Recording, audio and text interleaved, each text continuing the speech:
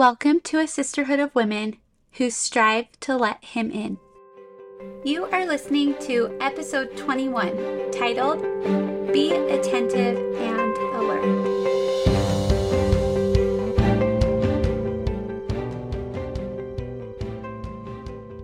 Hey you guys, this is Kelsey Millay, and I am your host here on the Let Him In podcast, where my intent is to have these episodes full of thoughts, impressions, and ways for you to easily let God into your everyday. As a reminder, we are going through a few of my favorite devotional/thoughts that can be found in the book Simple Steps for More Meaningful Prayer by Leigh Brown. It is linked for you in the description below for those of you that are interested. Okay. Here we go.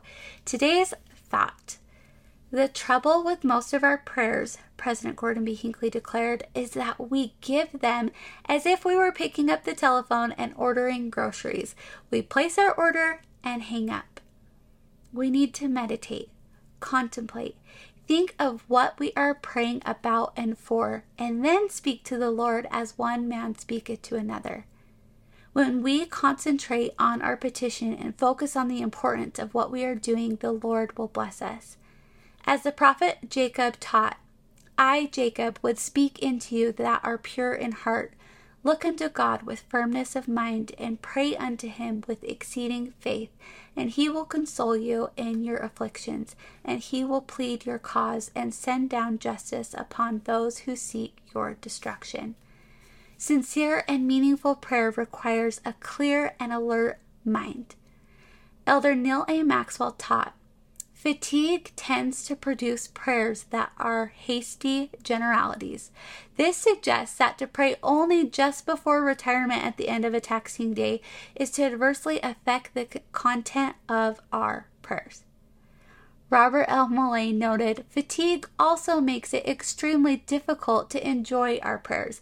It may be worthwhile occasionally to have prayer well before going to bed, while our mind and body are in a position to do more than utter a few well-worn but familiar phrases.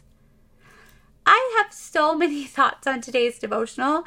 One, we discussed clear back in episode 3, different ways that we communicate with God. And I shared my experience of how for the longest time I talked to God exactly how President Hinckley talked about in this devotional. It was completely one-sided and was very much a pick up the phone and hang up when I was done type of prayer. And I would be lying if I didn't say that these prayers still slip into my routine. And I just had to laugh when reading the end of this devotional where it talks about how much fatigue plays a role in our prayer life, because 100% big old yes over here. This is when my prayers go downhill quick. And I wonder how far they are even making it some days. I am a big believer in one-liner prayers. And I think that they sometimes may just be the most sincere way to pray when I am fatigued and still want to reach God.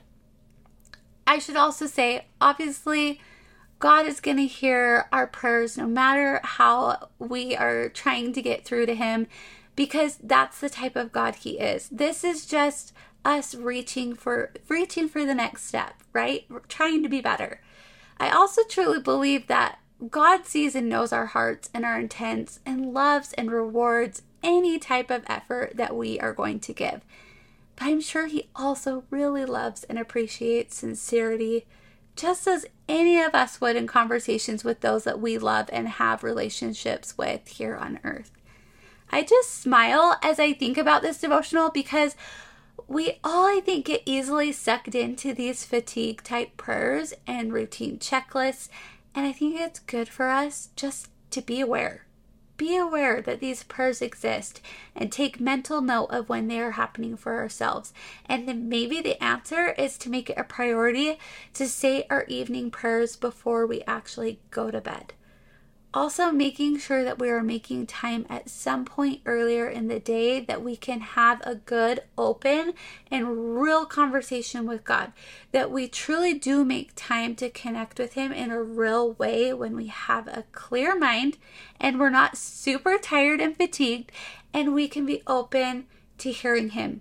I think if we can make that our goal to have one really good, strong connection at some point during the day. And maybe those evening prayers are either happening earlier or maybe they're a very sincere one-liner prayer.